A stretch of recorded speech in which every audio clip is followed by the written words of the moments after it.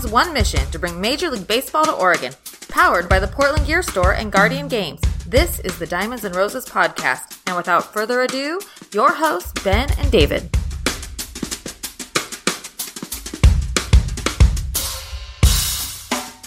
I'm Ben. And I'm Dave. And I'm John. And welcome to the Diamonds and Roses podcast. We're back yet again, and Happy New Year, everybody! It's been a great year, and we're going to have a great year. Yeah, it's been a great year. It's always baseball time. It is. It's always baseball time here in Oregon. And we've got a returning guest to lead us in from the old year to the new year. Mr. John Yoshimura, thanks for coming on again, sir. Thanks for having me. Appreciate your time. Appreciate your time. Now, last episode, we left off with you getting ready to talk about a story as you're driving up from Southern California to Portland. Well, yeah, we came up not knowing what to expect. I mean, I knew that there was a tryout. Didn't realize when I stepped on the field that there'd be over 300 players. And I think there were like... And you think Bing didn't know about that either? Well, he never, he just said come up and try out. And so a tryout usually meant, there's 4 or 5 second basemen and so on. But I remember standing in line with 30 second basemen taking ground balls. So it was a little different than I thought. But the impression of the Mavericks that I had is that I was going to come up here, play ball. We were going to be playing against some other organizations. We knew the Dodgers and the Padres and the Reds had a team, a Northwest League team up here. So that was the whole point, is to play against that caliber of player and hopefully do enough that we would sign ourselves. Mm-hmm. Mm-hmm. And with the understanding that the Mavericks would sell the contract for, I believe it was $5,000 at the time, and Bing wouldn't stand in the way. I mean, he wouldn't ask for $6,000. I mean, it was a flat $5,000. You pay that price, and you can have that ball player. And so, but what I didn't realize is that what the Maverick mystique was, and that was just this, the name was perfect, Maverick. Yeah. And so capture the owner, capture the town. Yeah. The first year they had the manager was Hank Robinson. He got suspended for hitting an umpire.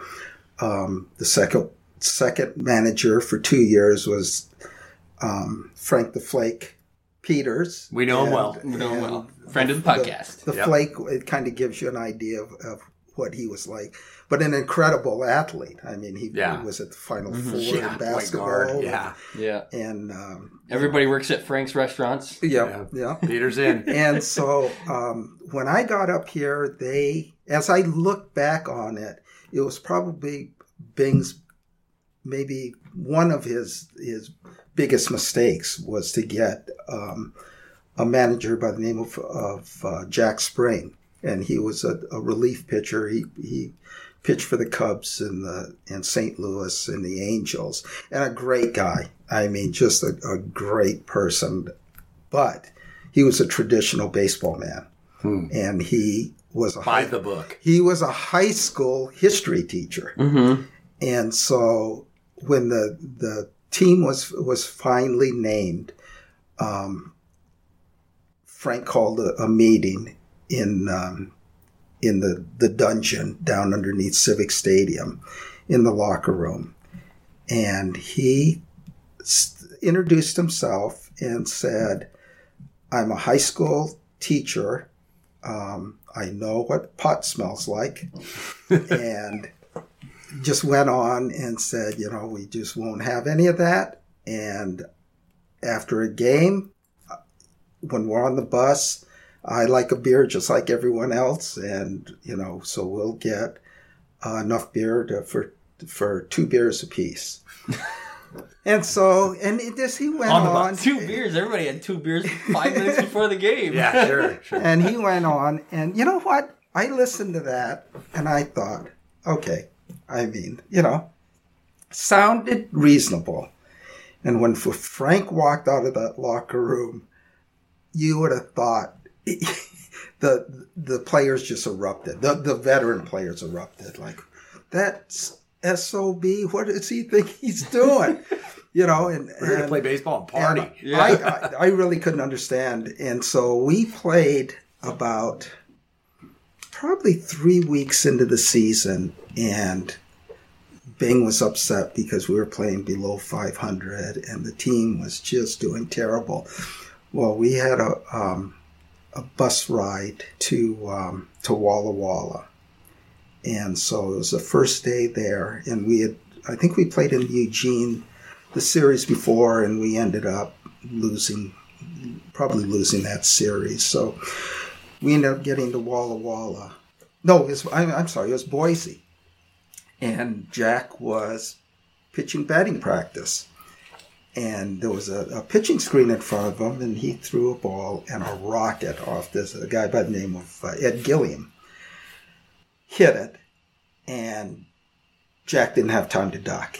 And it hit him square in the forehead. Oh, damn. And that ball, I've never seen a ball hit flush on the guy's head. Flush. And it 100 miles actually an hour, 110. rolled back to the third base line and stayed in fair territory. And Jack never left his feet. I mean, he was kind of staggering around, and we liked Jack. He was a nice guy and a good manager. And but he couldn't put a sentence together, and he ended up getting an ambulance ride to the hospital, and ended up with a fractured skull. And so he was out almost until, I think, maybe a week before the season ended, and he came back for the playoffs. But we ended up winning that series.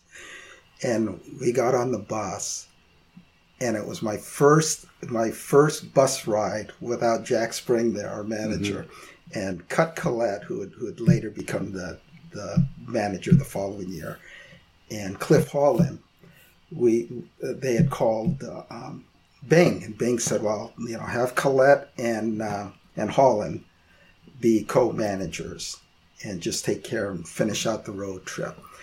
So they did, and we were ready to leave town. It was right after the game. It was about 11 o'clock, and the cases of beer just kept... The 2-beer rule went out the window. Just kept coming through, and everyone was hooping and hollering, and so we ended up... And that just changed everything. And we ended up playing... we ended up winning our division and turning the season around. And that's when I realized that, if you tried to hold these guys down, it just wasn't going to work. Yeah. They needed to be. And it was no fault of Jack Spring by any means. I mean, I'm not saying that he didn't do his job, but there's not very many managers. Frank was one of those that could let a team just go and be able to tolerate it. Mm-hmm. And so when we got back into town, if you watched the documentary, Bing is coaching third base, and he's out, and he's got a uniform on, and you're wondering, he's the owner of the team. Why in the heck is he out? Well, when we came back into town, he had his name on the back of his jersey, and he said, I'm going to manage it. So I think he managed like 2 or 3 games. And then I don't know if he decided he couldn't handle his team either. But a little more distance. Yeah, he ended up turning it over to Cut and Holland. Mm-hmm. Jack ended up coming back. We ended up getting beat in the playoffs. But was that the playoff where the teams were bringing down double and triple A guys? Well, yeah. They didn't like the independent thing. Yeah. Mm-hmm. Yeah. But that was... that year was the Padres, and then in '77 it was the Mariners. It was a 2 out of 3 series. We ended up getting beat in that series too. But then in the '77 series, we were in Bellingham for one game, and then we were going to come down to Portland. and play the second game and if needed, the third game. Well, it was raining and the field was in horrible condition. So we went out to the field. In fact, I was out there with them on the field. And they said, I don't see how this field's going to be playable. So went back to the motel and said, I don't think we're going to play today. So the soccer, what did they call the championship game? The Soccer Cup or whatever. Yeah. It was the New York Cosmos and somebody. That's when Pele was playing. Mm-hmm. And so the guy said, well, we can watch the game. Let's go down to the tavern. And so, of course, they're drinking, watching the game, and get a phone call, and the game's on. A few beers in, whatever. And so... Terry Lee, our shortstop, I don't know how he played that game. I really don't. And but we ended up getting the guys out of the bar and dressed, and when we played that game, we lost that game. Yeah. And we ended up winning the second game and then losing the third game. Mm-hmm. Not much has been said about that first game in Bellingham because that was kind of I felt it was a little bit of a raw deal that, to tell us that the game... You were duped a little bit. Yeah, I thought so, and of course, the guys took advantage of the day off watching the game in a bar. Mm-hmm. And so, it just, again, not maybe if things would have been different, it would have still happened the same way. Yeah. That kind of let Bing know that, we can't get your traditional baseball person in here, and we had talked earlier off mic about Jack Dunn, who was a Portland State coach and probably the most knowledgeable baseball person that I've ever been around, and Bing was thinking of having him manage the team, and I think that would have been a complete disaster. Yeah. I think as much as good a manager as Jack was, I don't think it would have worked. Yeah. It would have worked. Yeah. So you talking some of the stuff that I was reading about you. You said that the team had traveled in an old Laidlaw school bus, and that the back seats of the bus were torn out, and there was supposed to be an area for the next day's pitcher to sleep. But you said that there's some tables or something that were put up in the back, and you guys would gamble. We had this old, I don't know if it wasn't a Greyhound, but it was just an old bus, but it was better than a school bus. I mean, the seats reclined, and was it like one of those buses that you see in the movie Bull Durham? Yeah, probably. Yeah. Something like that. Yeah. Mm-hmm. And so we were driving from Eugene over to Boise, and it was in the middle of the night. And we heard Reggie Thomas yelling, "A fire, fire," in his high voice, and all this smoke.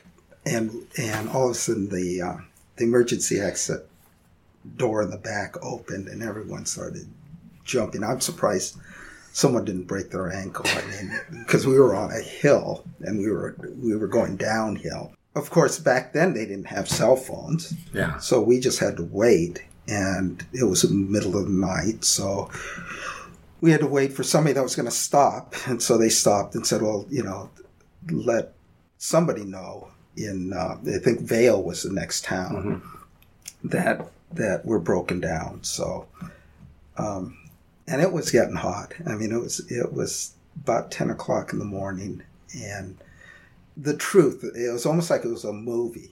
And we had a guy by the name of Rich Miley. We called him Cool Breeze because he awesome. was just this good-looking, cool. He was one of the guys that had signed with the Phillies and got released and then was playing with us. And so he said, I'm not waiting around here anymore. I'm going to thumb back into town. So he got his bag and got out, and somebody else followed him. I think I might have been Cliff Holland. And not 1 minute passed, and a convertible comes by with 2 beautiful blondes in there.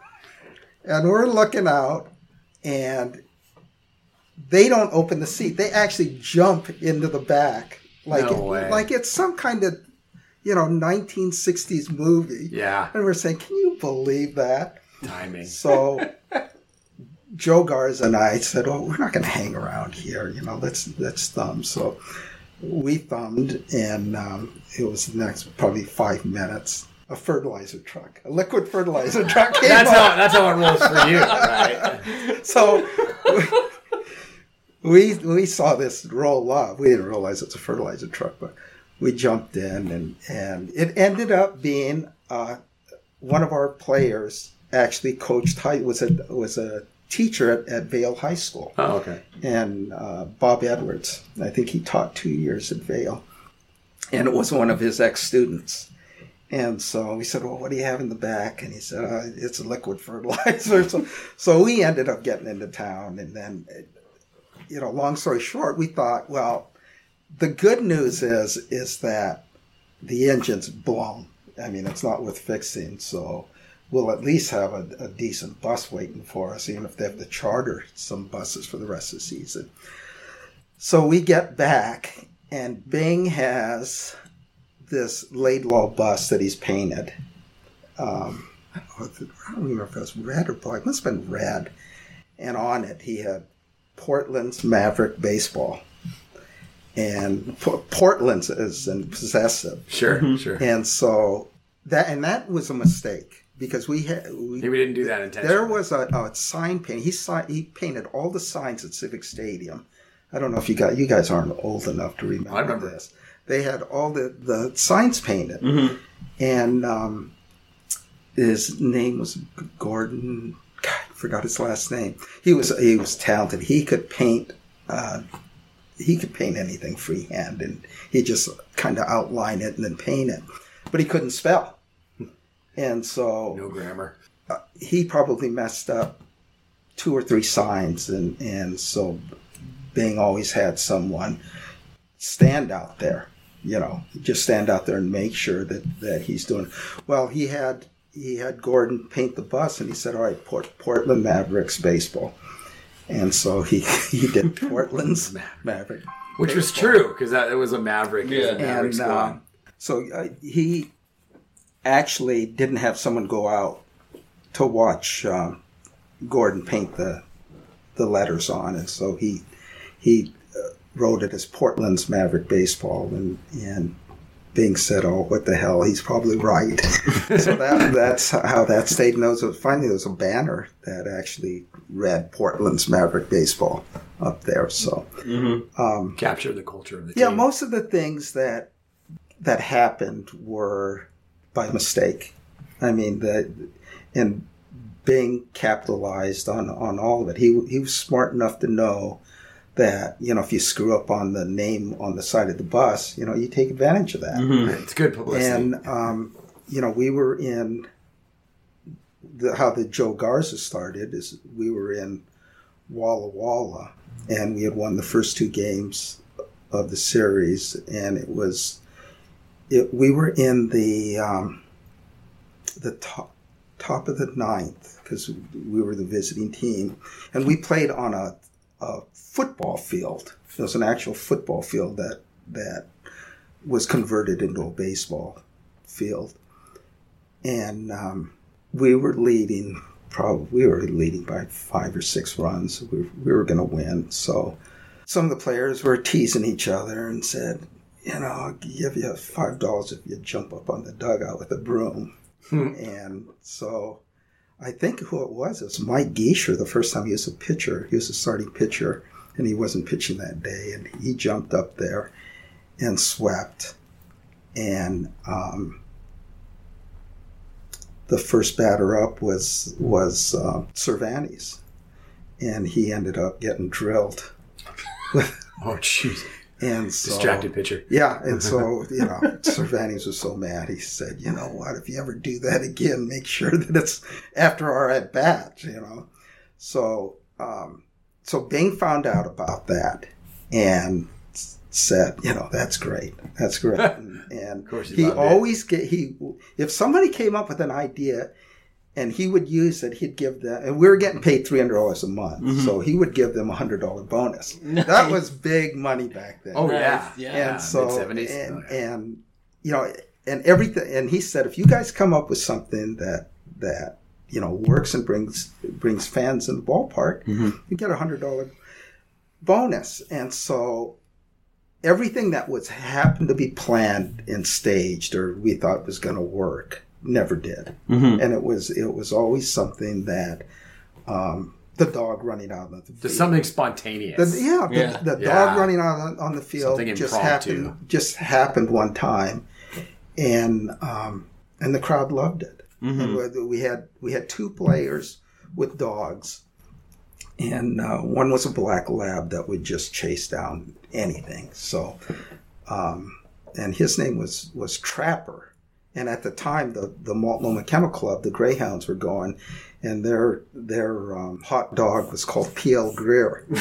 So one of the riders, I don't know if it was Ken Wheeler or Nick Bertram, nicknamed him P.L. Greer, or P.L. Maverick. Yeah. So that's how he got that name. And so it would happen every time, there would be a rally on the other team, going, and we just wanted to break it up. They'd say, get Trapper.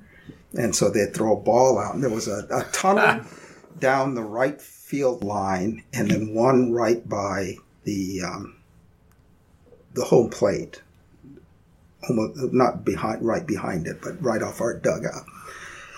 And so that ball would come out of the right field line, and the dog would be sprinting out there, and the umpires were just these young, they were traditionalists, they were just young umpires, and everything had to be by the rule. By the book. And so I remember this one umpire, he's about 6'5", and he looked like an ostrich running out there. He was trying to chase that dog down. And so they ended up finally getting the dog off. And his goal in life was he was going to catch the person that threw the ball out, and he was going to, if it was a player, he was going to kick him out and fine him.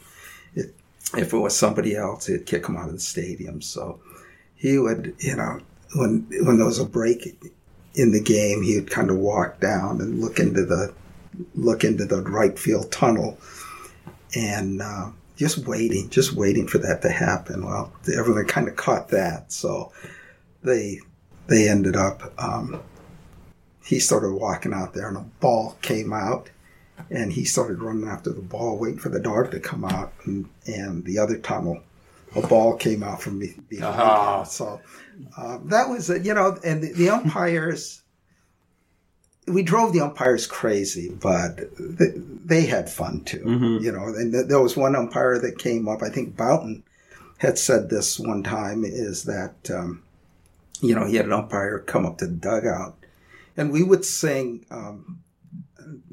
you guys ever watch Roy Rogers? Yeah. His theme song was Happy Trails to You. Oh, yeah. Till we meet again, happy trails to you.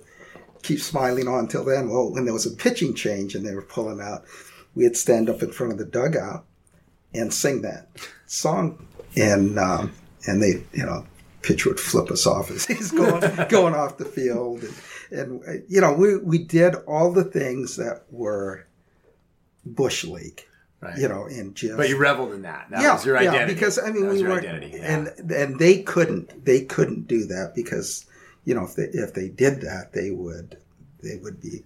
They'd have to answer to their affiliate. Yeah. And there was the one incident we were talking earlier about is an organization team, and I think they're in the Pioneer League, which is Idaho, Montana, up in that area, and a catcher got somebody in a hot box between third base and home plate. Well, he pulled out a peeled potato, and purposely threw it over the third baseman's head. Well, the runner saw that and just turned around and started trotting back to the home plate to score. And the catcher pulled the roll ball out and tagged him. Classic. Well, I think that should be allowed, by the way. That is awesome. This brouhaha started, and they ended up, the team actually released the player.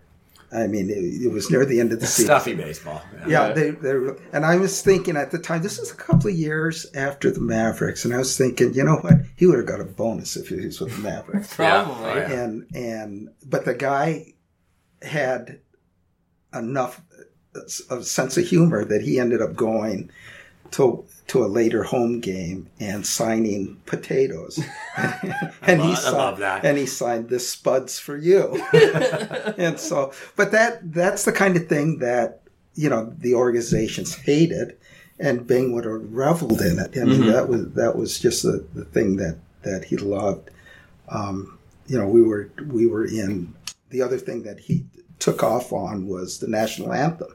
And he was, baseball apple pie. He was so patriotic, and we were in Eugene, and they had the national anthem on a cassette player, and they would play it over the PA system. Well, they announced that the cassette player was out of order, and they couldn't play the national anthem.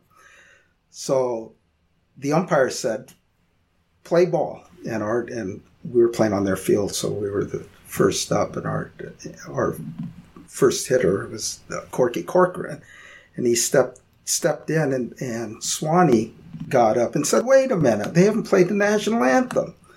And so he said, "Come on, guys, get up here." So we started singing the national anthem, and the umpire said, "Get in the box."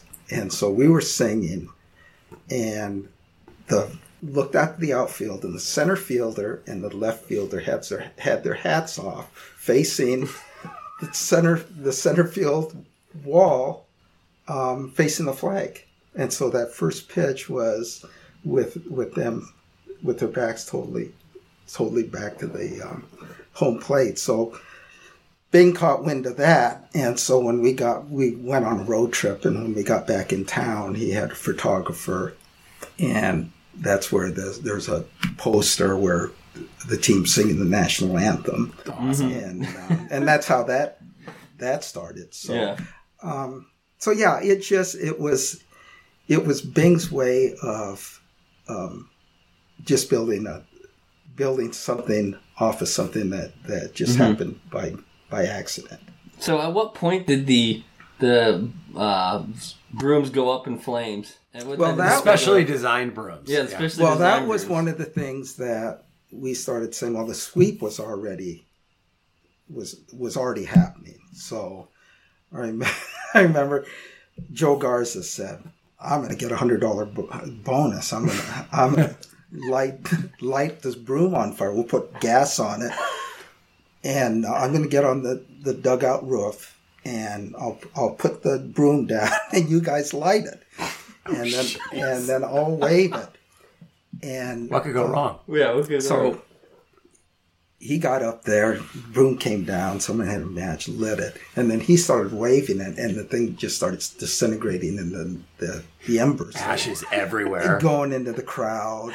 Portland has a history of ballpark fires. Burning, big history. Yeah. So that didn't work. But, and then, so,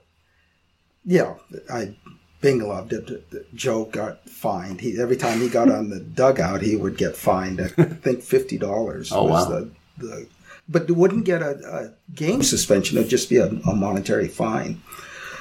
So, but Bing would pay for those. Oh. So, and he said, it increased attendance. He said, if you get kicked out of a game, I'll pay for it, but you better get your money's worth. So that's awesome. That was the thing great. that, Good someone got kicked out. It was, you wanted your fine paid, you better do something a little bit more. So, and there was we had the first female umpire. Her name was Chris Wren. And she was tougher than nails. She wasn't very good balls and strikes, but she was tough. She was, you couldn't get her rattled, and the players would. It definitely wouldn't have done well with the Me Too movement nowadays. Yeah. Yeah, it was it, and she. Well, we had a bench clearing incident one time, and it was against the Padres, and a guy came after me, and so I thought, well, I'm probably going to get my butt kicked here anyway, so I'm going to get one good swing in. There you go. Make so I took a swing at him, and he stepped back, and Chris stepped in the middle of it, and my forearm hit her in the lip. Oh, no. And split her lip open. And all I heard her say is, "You little SOB, you'll never see a baseball field again." Oh. And so I said, "Chris, I didn't know you stepped into it. I didn't mean to hit you." So we ended up a conference call with the president, and then Chris was on the line, and so we got it all ironed out. But it was just one of those things. But she was tough lady. She was a tough lady. Yeah.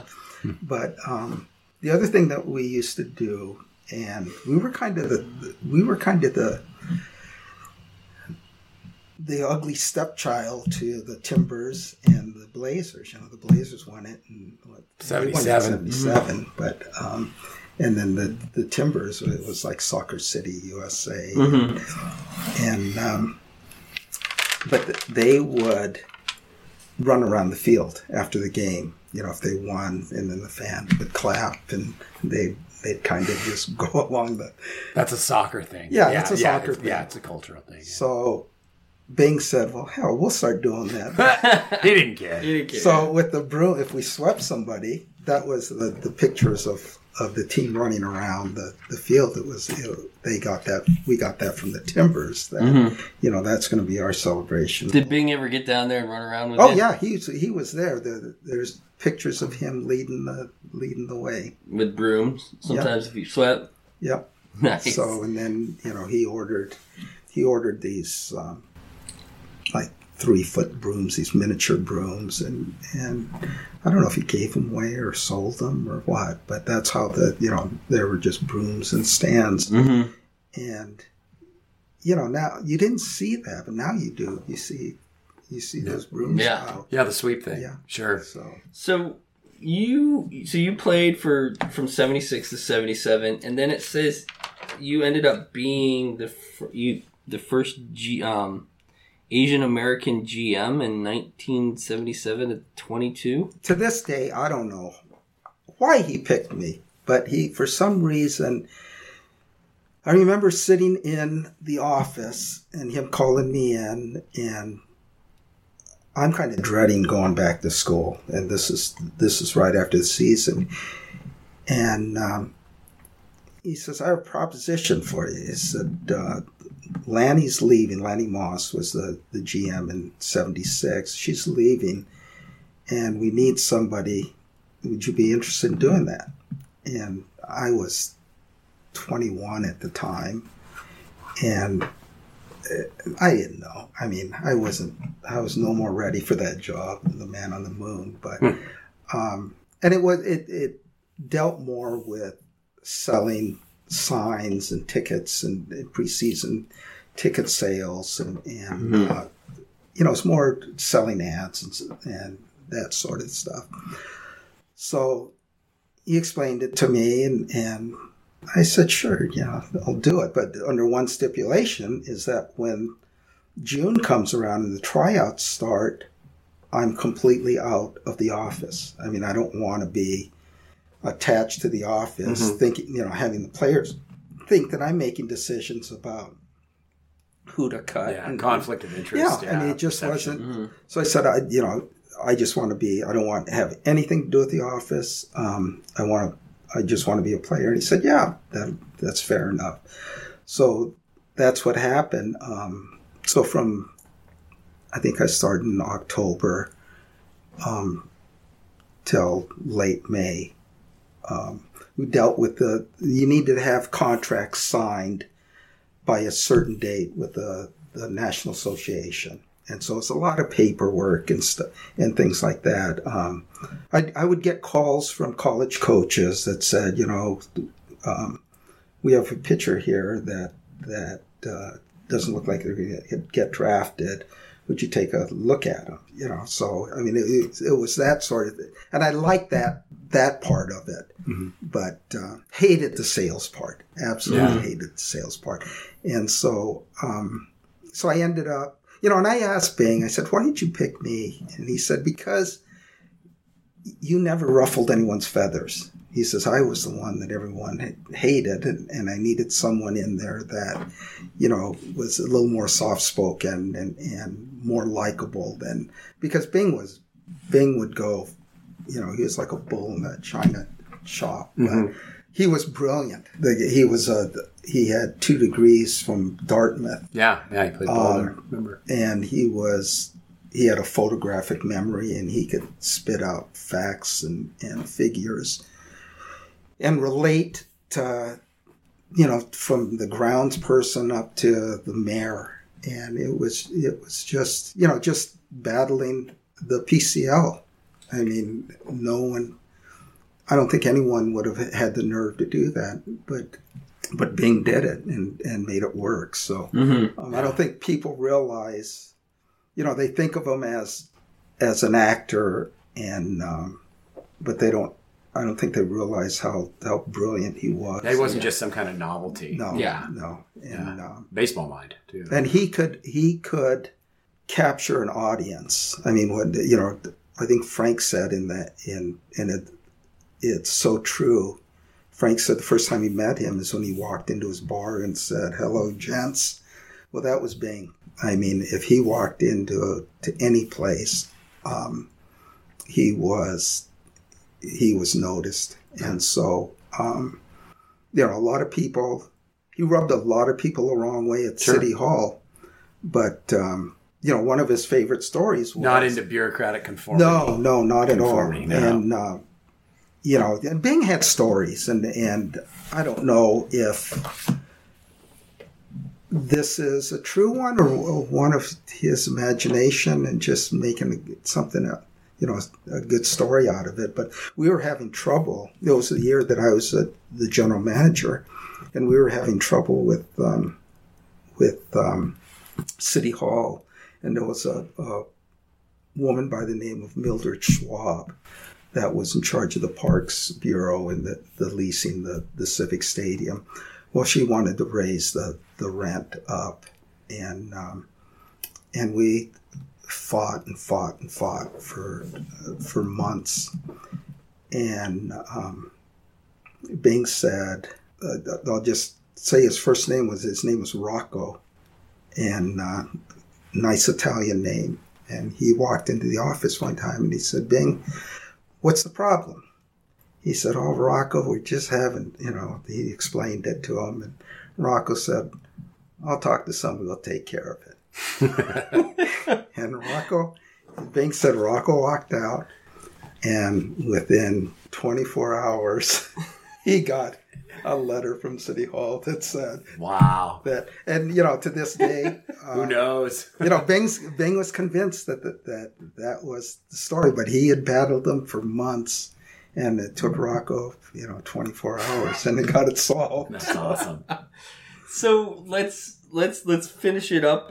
You know, with the Mavericks. Let's finish the Mavericks up with you know, the West Coast League comes in and they're like, "Hey, we want to bring the Beavers back," and so the whole thing with, you know, kicking the Mavericks out and so what was going on at that time for you, and what was that making you and the rest of the guys on the team feel like? Well, you know, we never dreamed I say that we never dreamed that a team could come in there and take it away. Never dreamed that a team would have the nerve to come in. Yeah, it was pretty sudden. And do that. Mm-hmm. You know, I mean, it just wasn't.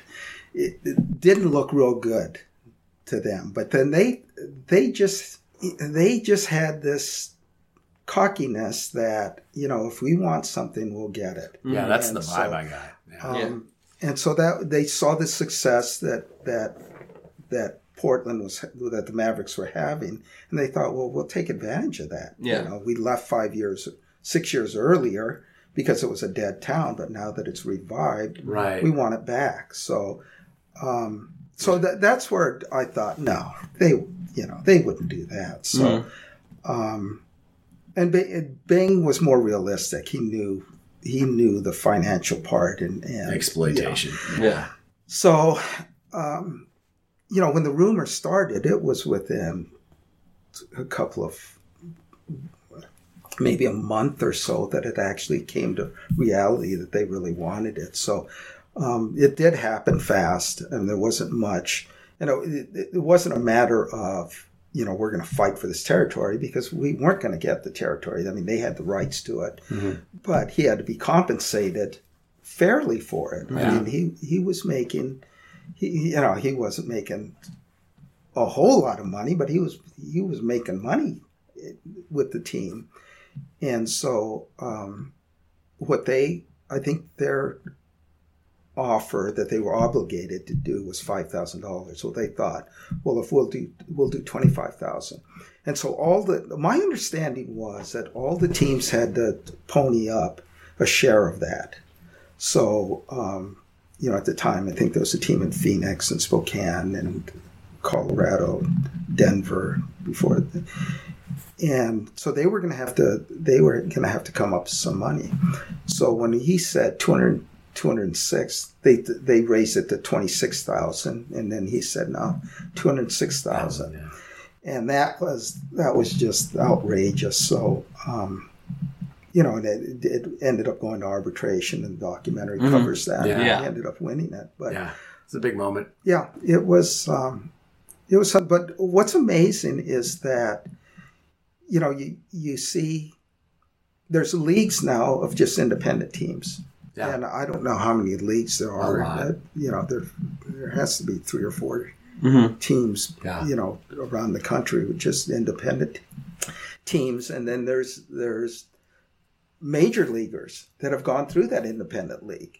There's pitchers that, he ended up rehabbing in an independent league and re-signing, getting his fastball back and so on. So, Bing had the foresight to see that this was sustainable. He had the guts to do guts something foresight, that other people wouldn't. Very cool. Well, very cool. Well, John, we appreciate you coming on. Yeah, thanks a lot. And sharing your stories with us and some very funny stories. Yeah.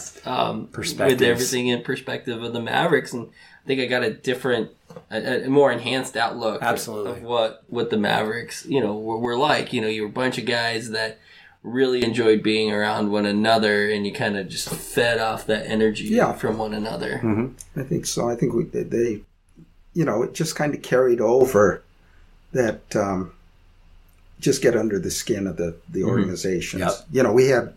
We probably had a quarter of the players that were released somewhere along the line. Mm-hmm. And, a little chip on their shoulder. Yeah, they definitely did. And and believe me, there was, we had Ed Cervantes who was second baseman that I played behind. I always joke that I play closer to the water cooler than I did second base. But he hit 350 something, and his nickname was Silk because he just could turn a double play like smooth. And they kind of just blackballed him. I don't know if it's because they didn't want to be proved wrong or what, but it's one of those things that I think it was harder to get signed once you played with the Mavericks. Sure. Yeah. Well, one last quick question. So, if Major League and when Major League Baseball, does come, because there's this big push to bring it here now, what do you think? Do you think that the Mavericks name would be used, and what would you say about that? I don't know. I don't know how the establishment really relates to the Mavericks. I mean, we're a little bit of the enemy at the time, and I don't know if the years have toned that down a little bit, and they'd be willing to accept that. But I hope Major League Baseball comes here. Bing was convinced that that Major League Baseball would do well here. In fact, he had plans that he had a meeting with Elvis Presley. Yeah, to help purchase the Chicago White Sox and bring him here. And he had a plan down to player salaries. He was gonna. It was before all the different rules and regulations on salaries and all. But he was going to do it a certain way that he could get by with paying less on salaries. He would fly in Elvis Presley in a helicopter, land in center field, and he'd sing the national anthem. Nice. And he had different plans. And then Elvis died that summer, probably weeks before they were to meet. And it was just one of those things that it's who knows? What if? Yeah. Who knows? Who knows? Well, thank you for taking the time to come on. Really appreciate it. We really appreciate you coming out. Thanks for having me. Yeah, and it's been a lot of fun. So, any last thoughts? Nope. I just that we were kind of forgotten for so many years. Documentary kind of reawoken the whole it's good Mavericks it's a good thing. So it's kind of fun. It's fun to see the players in reunions and see those things. So at that time we didn't think we were changing anything, but it more of a legacy than you anticipated. A neat story. Yeah. Excellent. Well, thank you again for coming on, and that'll do it for this episode. And again, once again, Happy New Year! Thanks for listening in, and continue to listen to all the other podcasts, and we'll continue to bring you some great episodes and great content. So, Dave, thank you. Happy New Year, Dave. Happy New Year, John. You too. Thank you. I'm Ben. I'm Dave. And I'm Yosh. And that'll be it. You have a great New Year, and peace out.